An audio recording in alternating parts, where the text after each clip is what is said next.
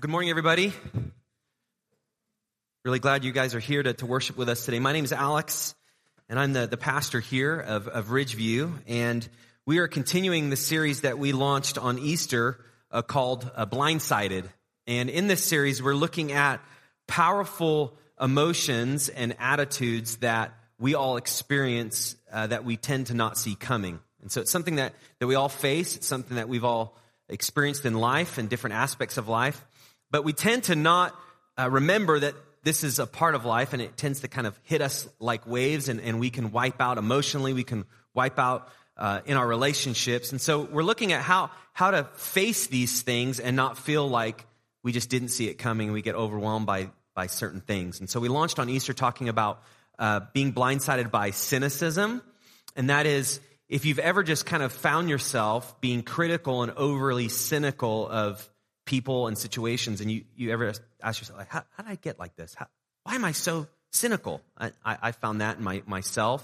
And then last week we talked about being blindsided by disconnection, and we looked at how we live in an age of technology that in some aspects provides tremendous productivity and the opportunity to connect with people, but at the same time actually prevents us from relating to the people up close, those people that we can see all around us. And so we talked about how to move past those feelings of disconnection and isolation to connect with God and to connect with others. And today, as you'll see, as Joel mentioned, is we're talking about being blindsided by pride. And pride is one of those things that I think this is common, but I think it's easy to see in others, but it's hard to see in ourselves. And I think this is true of my own life, because there's many times when I see someone doing something and I think, why are they doing that? Why are they bragging or boasting or promoting themselves? But yet, if somebody were to say that to me, I usually have a good justification for why I'm doing what I'm doing. I don't know if you found that. But I think that's kind of a universal problem we have with pride, which is kind of the nature of it. It's easy to see in others, but it's actually hard to see in ourselves. And because of that, we can get blindsided by it. It's just, there's a blind side of pride that I think we all can have. And so I want to kind of start by this scripture that Jesus talked about, where he's specifically talking about this idea of being critical, but it's rooted in pride. And this is what he says in Matthew 7. And he's talking really to the masses. And he says, "Why do you see the speck that is in your brother's eye, but do not notice the log that is in your own eye?" And so imagine, I have this 2x4. It'd been really great if I had this, but if I had a 2x4 protruding out of my eye, and all I'm looking at is just like, man, you've got a splinter. You really need to take care of that splinter. And as I'm moving, I'm smacking people upside the head with this 2x4. That's what Jesus is saying. So he makes this like exaggerated point to give us a pause. He actually wants you to imagine that.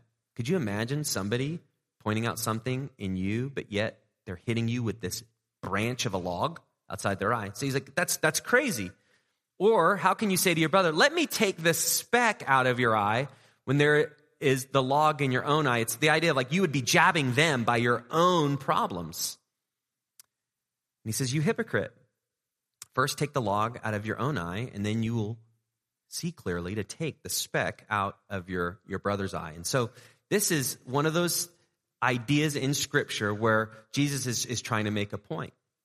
It's easy, again, to see the specks, but sometimes we fail to see the logs. And I think this is specific to pride. And so what I want to do is I want to do a pride pop quiz. But this isn't the type of quiz that you want to get 100% on. So if you fail this quiz, it's good. But then if you fail it, do you want to brag about it? I'm putting you in a tough spot. So here's some questions that I just want you to ask yourself. Okay? For number one, are you too proud to get advice? And I think most of us would say, no, I get advice. But if I were to ask it in another way, when you're lost, do you ask for directions? Just going to leave that right there. Number two, do you find yourself one-upping your family and friends? This is the idea of when somebody talks about something that they've done, do you find the need to kind of talk about what you've done? Maybe it's an achievement at work. Maybe it's something that you've accomplished. Maybe you don't say it out loud, but do you think it? I don't know. Number 3, do you gauge or are you gauging your self-worth by your latest performance? So this idea like your week is going well if you felt like you have performed. Like maybe in a relationship, you really were there for this person, or at work, you really did exactly what you did. And so your self-worth is tied to your performance. Number 4, can you celebrate others' success? Specifically, if something good happens to somebody in your life, right away is your instinct to be like, that's great. Or are you kind of like, why did that get to happen to them? It's a good question. Number 5, do you squeeze successful or gifted people out of your life? Like, are people that are successful, do they annoy you? I'm just cutting right to it, aren't I? But, this can happen. We don't think about this, but if people are successful or if they have it all together, is there a part of you internally, you don't say this, but internally, like, they kind of bother me. They just have it all together. I wish that they actually had more imperfections that I could see so I'd feel better about myself. And then number 6, do you have to have a say in everything?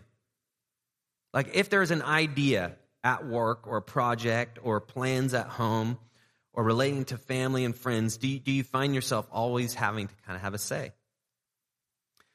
So what I'm going to do, just so we're all on the same page, if you scored 100%, you're going to stand up. And I'm just kidding. I'm not going to make you do that. But you may not have scored, on, yes, I do that. No, I do. But I think we're all kind of mixed bag, wouldn't you say? Like there's some of that where if people find success, it's sometimes hard to be happy for them. I think we've all faced that. Why? Because we really want that for ourselves. Or if we've blown it, we're down on ourselves, and that's normal. Or if we're successful, we feel pretty good. And so what happens with this pride is it not only is it easy to see in others, and it's hard to see in ourselves, but from one situation to the next, we have to fight against it. It's something that we're all plagued with. So here's what I want to do. There's 3 words that I kind of want to focus on. We're going to diagnose what pride is. We're going to see the damage that it does, and then we're going to look at what do we do about it. So I want to start with the diagnosis, the source of pride. And I want to go back to the beginning of creation. Because in creation, when God made Adam and Eve, we actually find a lot about human nature. And since we're humans, this is also our nature. And this happens in Genesis 3. This comes right after God had set the boundaries for Adam and Eve. And he's relating to them, and he's leading them. And he set some boundaries, and you shall not eat from the fruit of the tree of good and evil. Like there are some boundaries. I'm not giving you complete freedom. It's to protect you. Because I'm God, and you're humans, and so I want to protect you so life will go well with you. But then in verse 4 of chapter 3, this is what it says. But the serpent said to the woman, you will not surely die. Because God says if you eat of that, you will die. And the serpent says, no, you're not going to die. For God knows that when you eat of it, your eyes will be opened, and you will be like God, knowing good and evil. So rebellion from the beginning of time, and if you know the story, you know that Adam and Eve ate of the apple. And at the core it wasn't just that the fruit looked good. I'm sure that was tempting. But it was also this understanding and knowledge that if they ate of it, they would be able to know like God knows and see like God sees and have power that's God's. And that at itself is the root of rebellion against God. We want to rule. We want to lead. And God says, like, that's my job. I'm the ruler. I'm the creator. I'm the Almighty One. I set the boundaries to protect you, and humans, we want to blow past it. And that really is this idea of pride. We tend to know better. And so in the beginning, the source of pride is this idea of self-obsession. And what Adam and Eve wanted is they wanted to know like God. They wanted to have power like God. And this shows up in different ways. Self-obsession, we like to protect ourselves so we don't get hurt. We like to manipulate, jockey, pretend, inflate, brag. We learn this early on. If you want to learn kind of pride in its root, go to a playground at this elementary school during the week. And it's just filled with this idea, well, like, I can do better than you can. And then, what happens after that? Well, my dad's better than your dad.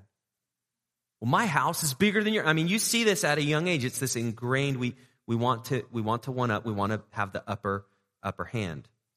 And so that's really the start. The rebellion was a walk in a direction of self-obsession. But we don't tend to walk around with this label. hi, my name's Alex and I'm self-obsessed. Nice to meet you. We tend to hide. We have different masks, but again, we can be blindsided by this because we all have to deal with this idea of being obsessed with ourselves. Here's the thing, it comes out in two ways, our self-obsession. It can come out in narcissism. I've heard that word a lot, but you know what? This morning I actually finally read the definition, and it gave a little clarity. To be a narcissistic person is really this excessive focus and desire on making yourself look good. If you're narcissistic, it's like you always are kind of dreaming about how you can be the center of things, and you're obsessed with making yourself look good and appearing good. I think there's part of us that we have that in ourselves. But even in insecurity, which is the opposite, even in our insecurity, we can be obsessed with ourselves.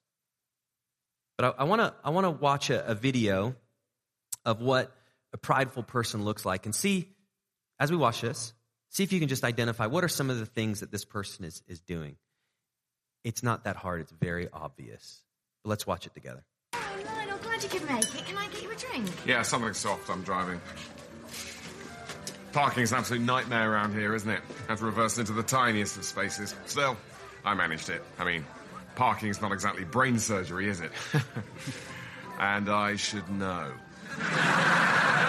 Why is that? Are you a doctor? Careful. Not a doctor. I'm a brain surgeon. Big difference. Big difference. Yeah, I actually know a joke about this. What's the difference between a doctor and a brain surgeon? One's not exactly brain surgery. The other is brain surgery.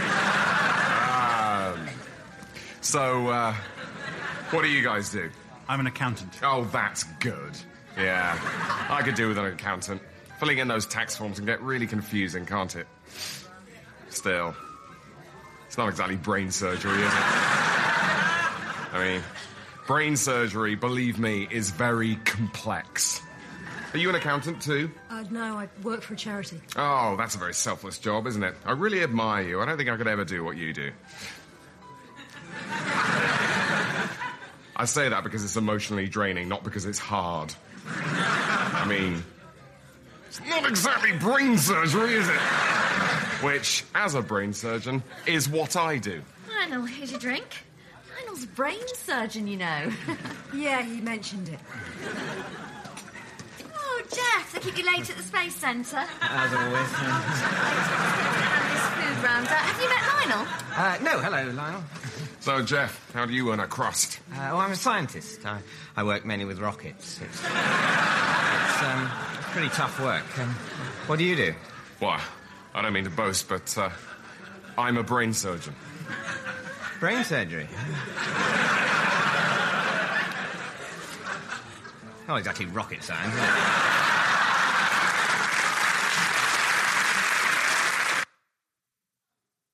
I love the applause, but it's satire. It's making a point. Now, if that was a party, and maybe you've been to a party with people like that, you're just thinking, how do I never see that person again? But it's a lot more subtle than that. That's like narcissism to the T. Somebody who's just at any moment looking to promote themselves. For us, though, it's a lot more subtle, and that's where we can be blindsided by it. I think some of the other idea of self-obsession is through our own insecurity, where we want to appear a certain way, and we beat ourselves up because we're not that way. Or we have such a high regard for what we should do that when we blow it, we just feel like we've ruined our life, we've ruined others, and we just beat ourselves up. And so even sometimes the opposite of this narcissism is still this like pull of pride where we actually don't want to come to grips that, of course, we mess up. We're human. Of course we blow it. But I don't know, in my own life, I have to take a step back, and sometimes I can still be obsessed with self, just how I should do better next time. But I'm still focused on me. I'm the center of my own story. And I think we all are. So that's part of this problem. But I want to talk about the damage that does. Because diagnosing the issue is part of it, but there's more to that. And so let's kind of shift gears and look at the damage done by pride. And this is found in James. and the devastation. It says this, who is wise and understanding among you? By his good conduct, let him show his works in the meekness of wisdom. But if you have bitter jealousy and selfish ambition in your hearts, do not boast and be false to the truth. And then it goes on, and it says, this is not the wisdom that comes down from above, but is earthly and spiritual, demonic. For where jealousy and selfish ambition exist, there will be disorder and every vile practice. Go ahead and put verse 13 and 14 back up there. Those first two verses. Do we have that? Thanks. This describes part of the devastation. So the question is, who's wise among you? Well, you're wise by the way that you live. But if the way that you're living has a certain flavor to it, you can identify, is that actually a life self-obsessed, a life of pride? And here's the description. If you have bitter jealousy, selfish ambition, tends to lead to boasting. And he's saying, if this is you, don't boast about it, but you need to make a turn. And then the writer goes on in verse 15. You put that back up there. And it says, this is not the wisdom that comes down from above. It's a reminder back to the creation account. Because who was the one that came to Adam and Eve? It was the serpent, which is Satan. So what the writer of James is saying, he's like taking us back. Do you remember, the reason we're self-obsessed is because we've been deceived. And the enemy has led us astray. And so the devastation of pride is this jealousy that fills us, this selfish ambition where we want to put ourselves first. And this ultimately leads, as the verse says, to this disorder and every evil practice. If you want to see havoc in relationships, if you want to see conflict, and you want to see things unraveling, most of the time as you pull back the layers, at the root of it is pride. Pride is at most of the center of the problems we have. And where pride is, the enemy is at work. And so ultimately, the devastation is this. Pride, it hardens our heart. And this is a tragedy because God, as our creator, he wants to lead us. He wants to shape us. And as our leader and someone who wants to have influence on us, if our heart is hard, then that influence is no longer there. That he will not force us. He's not going to break us. There's this thing where we have to be moldable like clay. We can't be hard like granite, like rock. And so the writer is saying that if you get to this position where you choose to put yourself first in your selfish ambition, then you're kind of this granite to God, and he can't mold you, and you can become superior and judgmental and isolated. And for me, when I think about a soft heart, there's also a tendency I have, and maybe you can relate to this, where you think, well, if I have a soft heart, then what about people that will take advantage of me or manipulate me or walk all over me? And having a soft heart is not the same as allowing people to trample on you. Because people in their own pride will do that too. But this is really having a soft heart towards God so he can lead you. And that's a big difference. The last few days I've been gardening, and this is like my first time really getting into the soil of Fontana. There's a lot of rocks here. I mean, it's crazy how many rocks. I mean, and I'm not just talking like little, I'm pulling out, like I have a rock garden that I didn't know was planted. And I'm just digging, and there's rocks, and I keep pulling out rocks, and keep pulling out rocks, and I keep pulling out rocks. And it's very hard for things to grow. And you've got to pull those rocks out because it's going to just stifle the life of anything that you try to plant. And what the writer is saying is that's the same with pride. Pride is like having rocks and granite and pebbles and boulders in your heart. And God wants to plant these seeds where you can grow and you can obey and follow him. But pride is this rocky soil, and you have to remove those. You have to take those off. Carey Nieuwhof is a pastor and a writer, and he wrote this about the destruction of when pride hardens us. He says, pride will snuff out your empathy, stifle your compassion, create division, suffocate love, foster jealousy, deaden your soul, and make you think all this is normal. So he's saying pride's not good, everyone, just in case. I'm translating it. Pride's not good. And then it says it can turn you into the kind of person you loathe. I think that's very interesting. Pride not only hardens your heart, but I think it actually put blinders on you, that you don't even see the person you've become. Even if it doesn't do that, it will infect your relationships with a toxin that may not be fatal, but is poison enough to ruin your joy. And that's what's so tragic about pride, is the very thing you want is joy. But pride is saying, get joy by running over people and putting yourself first. But that's the way of darkness. That's the way of the enemy.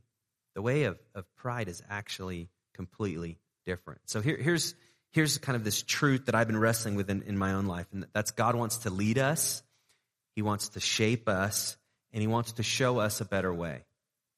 So when we're blindsided by pride, and maybe this beating ourselves up or wanting to put ourselves first, and maybe we've even kind of experienced a little bit of that toxin in our relationships, what do?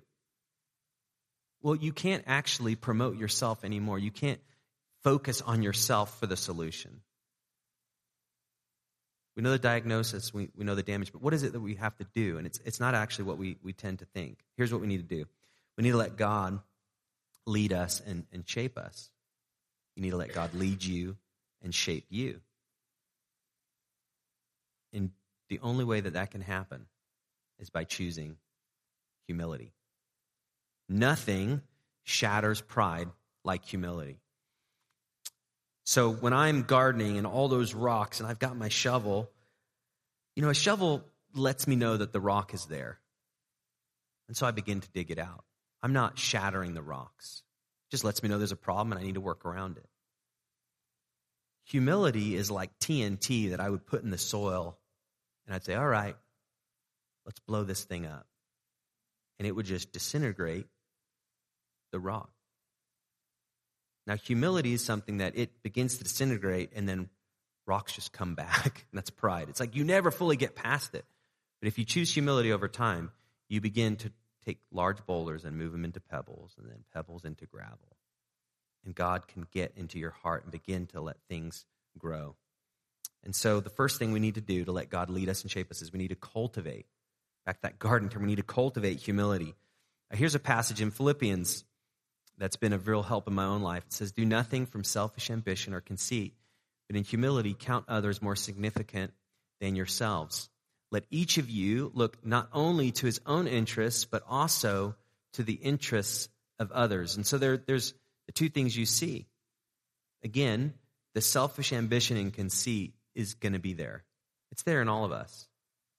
And the writer is saying, if you want to move God's kingdom forward and allow him to lead you, then your motive ultimately, and we're a mixed bag, but your motive can't be for you to be better, for you to look better, for you to get your goals. Instead, you look at others as more significant than yourself, and then you look to their own interests.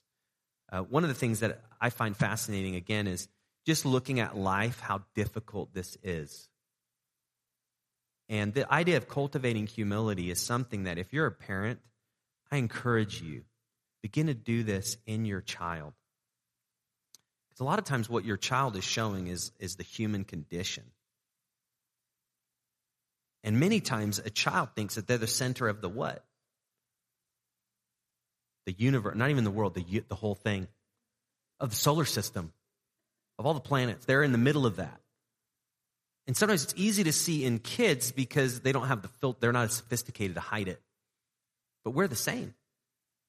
But one thing you can do as a parent is if you're training kids or if you're a teacher, you're with young people, allow them to see that they're not the center of the universe. That's one of the most healthy things you can do. You're actually loving them because if they think they're the center and the earth and life and everyone revolves around them, they're going to have a really hard time. They're going to have a rough life. And so one of the things you can do is cultivate this early in children. My son just started playing basketball, and it just cracks me up. There's a passing drill. And the passing drills break down because the kids don't want to pass it. They start, it's like you pass. But as soon as that hoop gets close, there's this part, and the kid's like, don't pass it anymore. You got to shoot it. Don't you pass it. The hoop's, and you see it. It's like they're passing, and then there's the hoop, and they're like, you're not there anymore. And then I went to the first game and it just was a crack up. Because even in myself, I find myself like, hey, pass it. Because my kid didn't have it. Pass it to the other kids. Other kids I'm related to. It's like, even in that, like I'm fighting, like I don't like that. And it's like, it's ingrained. You find this in sports. And so this idea of cultivating and, with your children is, you know what? If you pass it and you're a good teammate, then your teammates will respect that. They'll want to play with you if you put them in front of yourself. That's you don't hear that much, but that's what cultivating humility looks like. In church life, we have heart attitudes, and these are certain attitudes that lead to actions that make our relationships and make our church go. And the first heart attitude is to put the goals and interests of others above our own. We believe that if we put others' goals and interests in front of our own, our relationships will be sweet. And so we really work towards that. We don't do it perfectly, but if somebody has a goal that I can help them with, I've loved them. And if somebody has an interest that I become interested in, I've loved them. And ultimately, I've chosen humility. And then if they've experienced that, and then they do that to somebody and it's reciprocated, and you see that this is what makes relationships good. Again, conflict begins to dissolve as people look to each other's interests. And so that's how you cultivate it. The second thing that you can do is to pay attention when God humbles you. So you cultivate it. It helps if you can do that at a young age and begin to learn you're not the center of things. Then the second is pay attention when God humbles you. You know that term humiliation? Have you ever been humiliated? Not usually something that we hope for, like this weekend, I just hope I can get humiliated. What are you going to do? Maybe go to the movies. Oh, okay.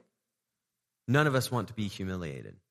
But when we're humiliated, a lot of times it comes when we've hoped something will happen. We've had these hopes and dreams, and it doesn't. And everything we had hoped, it gets destroyed. And specifically, sometimes it makes us look bad. My first job out of college, I got laid off. And when I came home to tell my wife, it was humiliating.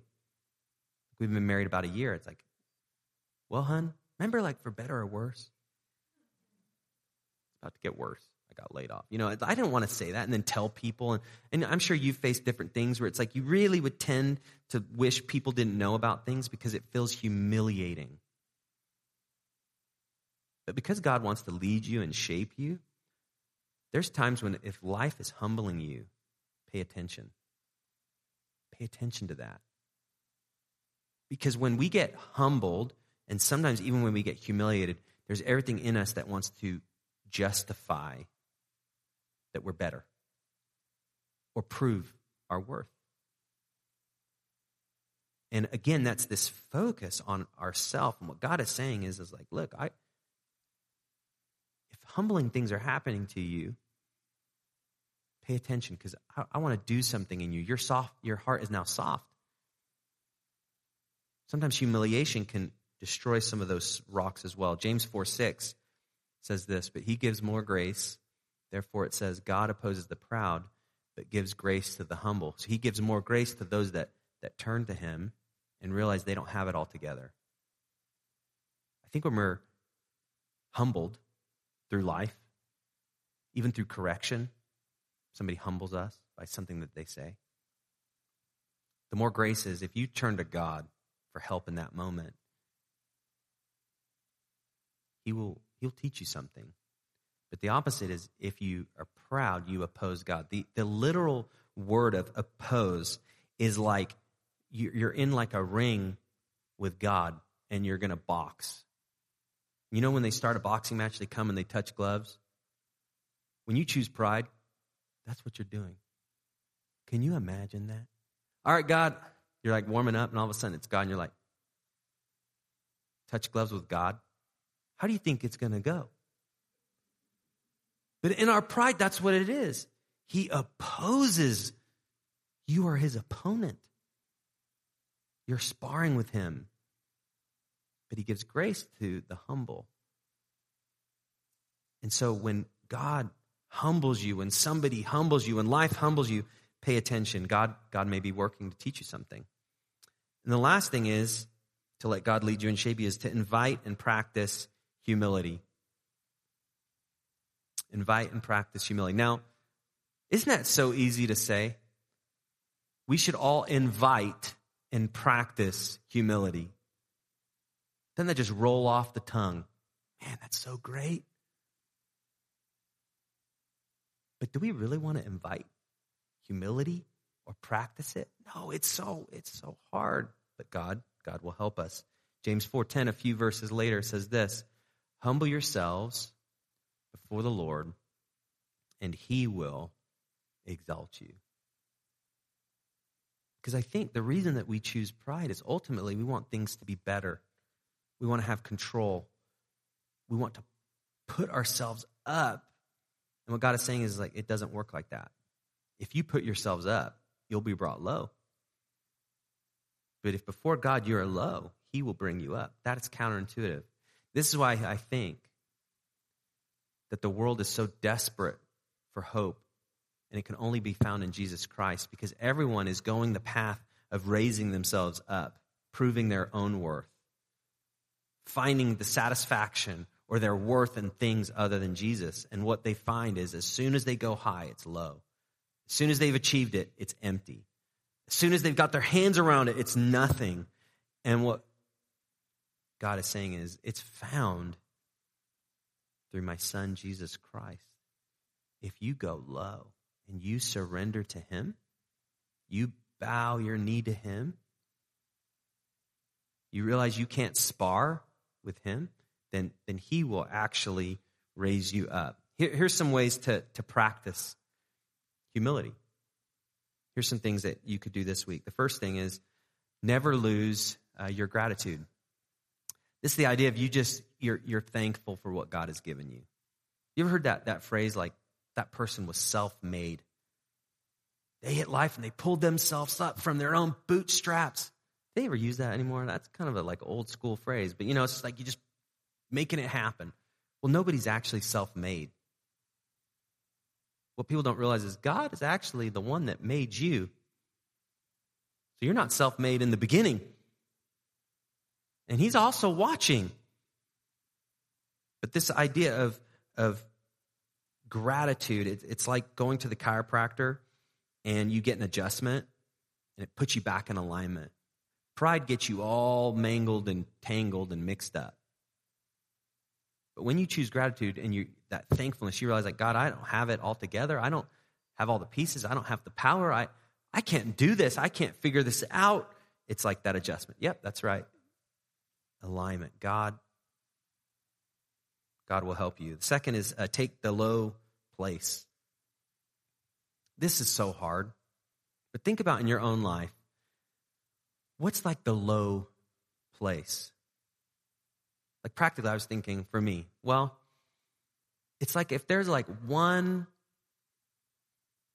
Diet Coke left at my house, and my wife really likes Diet Coke, and I really like Diet Coke, the low places, I just leave it for her. But I really like Diet Coke, and it's been kind of hot. Nothing refreshes like a Diet Coke. This is the battle we have. But sometimes the low place is like, you don't take the last thing. You let somebody else have it. That's that goals and interests. You let somebody have what you want. You give up something for someone else. Sometimes it's you give time to people when you feel very busy. You listen to people. You ever ask somebody how they're doing and they actually honestly tell you? And you're like, oh, man, I thought this was just supposed to be like the American, like, I'm good, you're good. Like, you're actually telling me? Taking the low place, like, I actually do care. And in that moment, you have to remind, okay, God, help me to listen to this person and not be thinking how I can, like, back away from this conversation. Take the low place. Listen. Could be serving. Is there someone that you just see you could help them and you choose to serve? The third, put others into the spotlight. Nothing kind of helps the practice of humility than putting somebody into the spotlight when you want it for yourself. So for instance, if your boss comes to you and says how great of a job that you've done on something, you have two responses. First is, thank you. Really, thanks for knowing, thank you. No, that's it. That's all I'm going to say. That's the first approach. It's like, okay, thank you. You take it, arms wide open, like, thanks. And you just hug that compliment. Man, thank you. That just warmed my heart. The second approach is you realize that you could only do this because of so many other people that are helping you. So instead of just hugging the thank you, you dispel it to other people. Well, I couldn't have done it because, man, the purchasing department, they met all their deadlines and they really worked super hard. And Nancy and Frank, they just came through, and I'm just going to start making up names, and I don't want to do, because Billy was the next thing, but I didn't want to say that, and then I just did. But anyways, it's that idea of like you can just take it for yourself, or you choose to put others into that light. That's hard to do.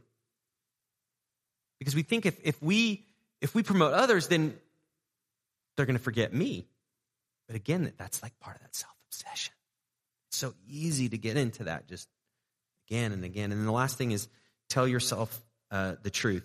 This is one of those things that you actually, you have to kind of know your own games that you play. Do you know what I mean by, like, we all play games? It's like there's something that we're doing in a strategy to kind of get what we want or to make something happen, but we don't tell anybody because, like, I don't want people to know I'm thinking about that or wanting that. And we do this with our spouses. We do this with our kids. We do this with our coworkers. We do this with our extended family. We can do this in ministry, at church. It's this idea of like, I have this strategy and I really want to see what I have happen. It's my goals. And when my goals are blocked, it kind of bothers me and irritates me. And I'm maybe not going to tell you that there's a problem, but I'm going to make you pay. And we do that differently. Snap at people, frustrated. Kind of ignore them, give them the cold shoulder, however it looks. Telling yourself the truth is this idea of when I'm feeling like this, what's going on inside of my heart? And you have to ask yourself questions. Like, why am I jealous to that person? You guys experience jealousy? Like, let's be real. I think we all do. Something happens to somebody and we're kind of jealous. We react all the time to the emotions, but we very rarely ask the question of why. Why are you jealous? And sometimes you're like, well, I'm jealous because I really wanted that. Okay, well, you didn't get that. They did. So just because you didn't get that, what do you think is going to happen? And then at the end, then I'm not going to be taken care of. Well, why do you not think you're going to be taken care of? Because I wanted that and I didn't get it. Okay, but do you think that God can take care of you? And again, it goes back to that, well, if I humble myself before the Lord, He will what? He will exalt me. And so we have to ask questions like, why do I feel jealous? Why do I feel insecure? What are driving these thoughts? Why do I want to put myself in the spotlight instead of others? See, pride has this way of, again, it's kind of poison on the inside out, and it hardens our heart to the point where we don't even realize sometimes we're doing it.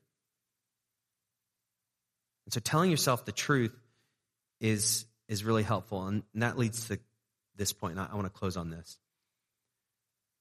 The only way you can tell yourself the truth is if you know it. And the only way you can know the truth is if you read the Bible. If you really want to shatter humility or shatter pride with humility, it can't come from your own understanding or your own view of yourself. You need God supernaturally through His Word to give you truth.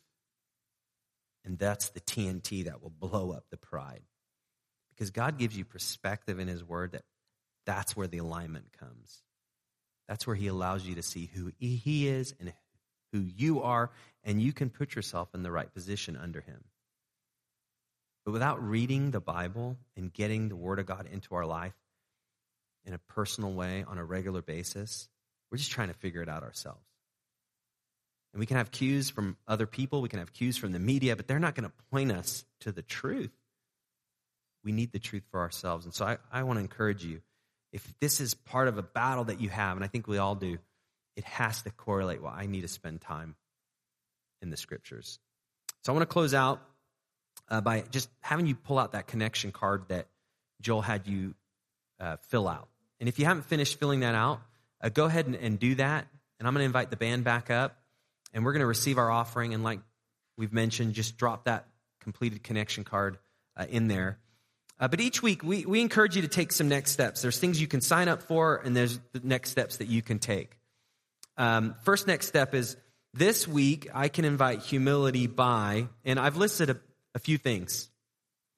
Those were the being, thankful, taking the low place, putting others in the spotlight, telling yourself the truth, getting into the scripture. Just choose one for you. What is something that you can do that can kind of invite humility into your life? Maybe it's something that maybe God just kind of put on your mind as I was speaking. Write that in there. And then the second is to memorize James 4:10. You tell yourself the truth with the truth. To tell yourself the truth, again, you need to know it. And the best way to know it is to memorize it. And so it's there. So memorize James 4:10. Humble yourself before the Lord, and he will exalt you. So as you're facing something where you want to put yourself first or brag or boast, it's like, okay, I need to humble myself before the Lord because he will exalt me. And you just remind yourself of that truth. So go ahead and write a next step in there. I'm going to pray for us, and we're going to receive our offering, and we're going to sing a song back to God. If I've never met you, I'm going to be by the information table on the way out, and I would love to meet you. If I have met you and you just like to come say hi, feel free to do that as well. Let's pray together. Father, thank you for your word, which does give us the truth to orient ourselves by and to align ourselves with. Thank you that you love us despite our obsession with ourselves. And you not only love us, but you actually paved the way through Jesus so that we can have a relationship with you. God, I pray that we will cultivate humility by just putting the goals and interests of others above our own, that we can pay attention when we're humbled and learn what we need to. And then, God, I ask that you'll help us to just invite and practice humility, just to look around us for opportunities to put others in front of us and to tell ourselves the truth about how you've made us and who you've desired us to be. And we need your help. Pride, it does harden us. And it makes us callous to your leading. And so, God, if any of us just have something that we need to do just to make that shift, we ask for your help. We cannot change on our own. So in humility, we ask, Lord, for you to lead us. In the name of Jesus, we pray.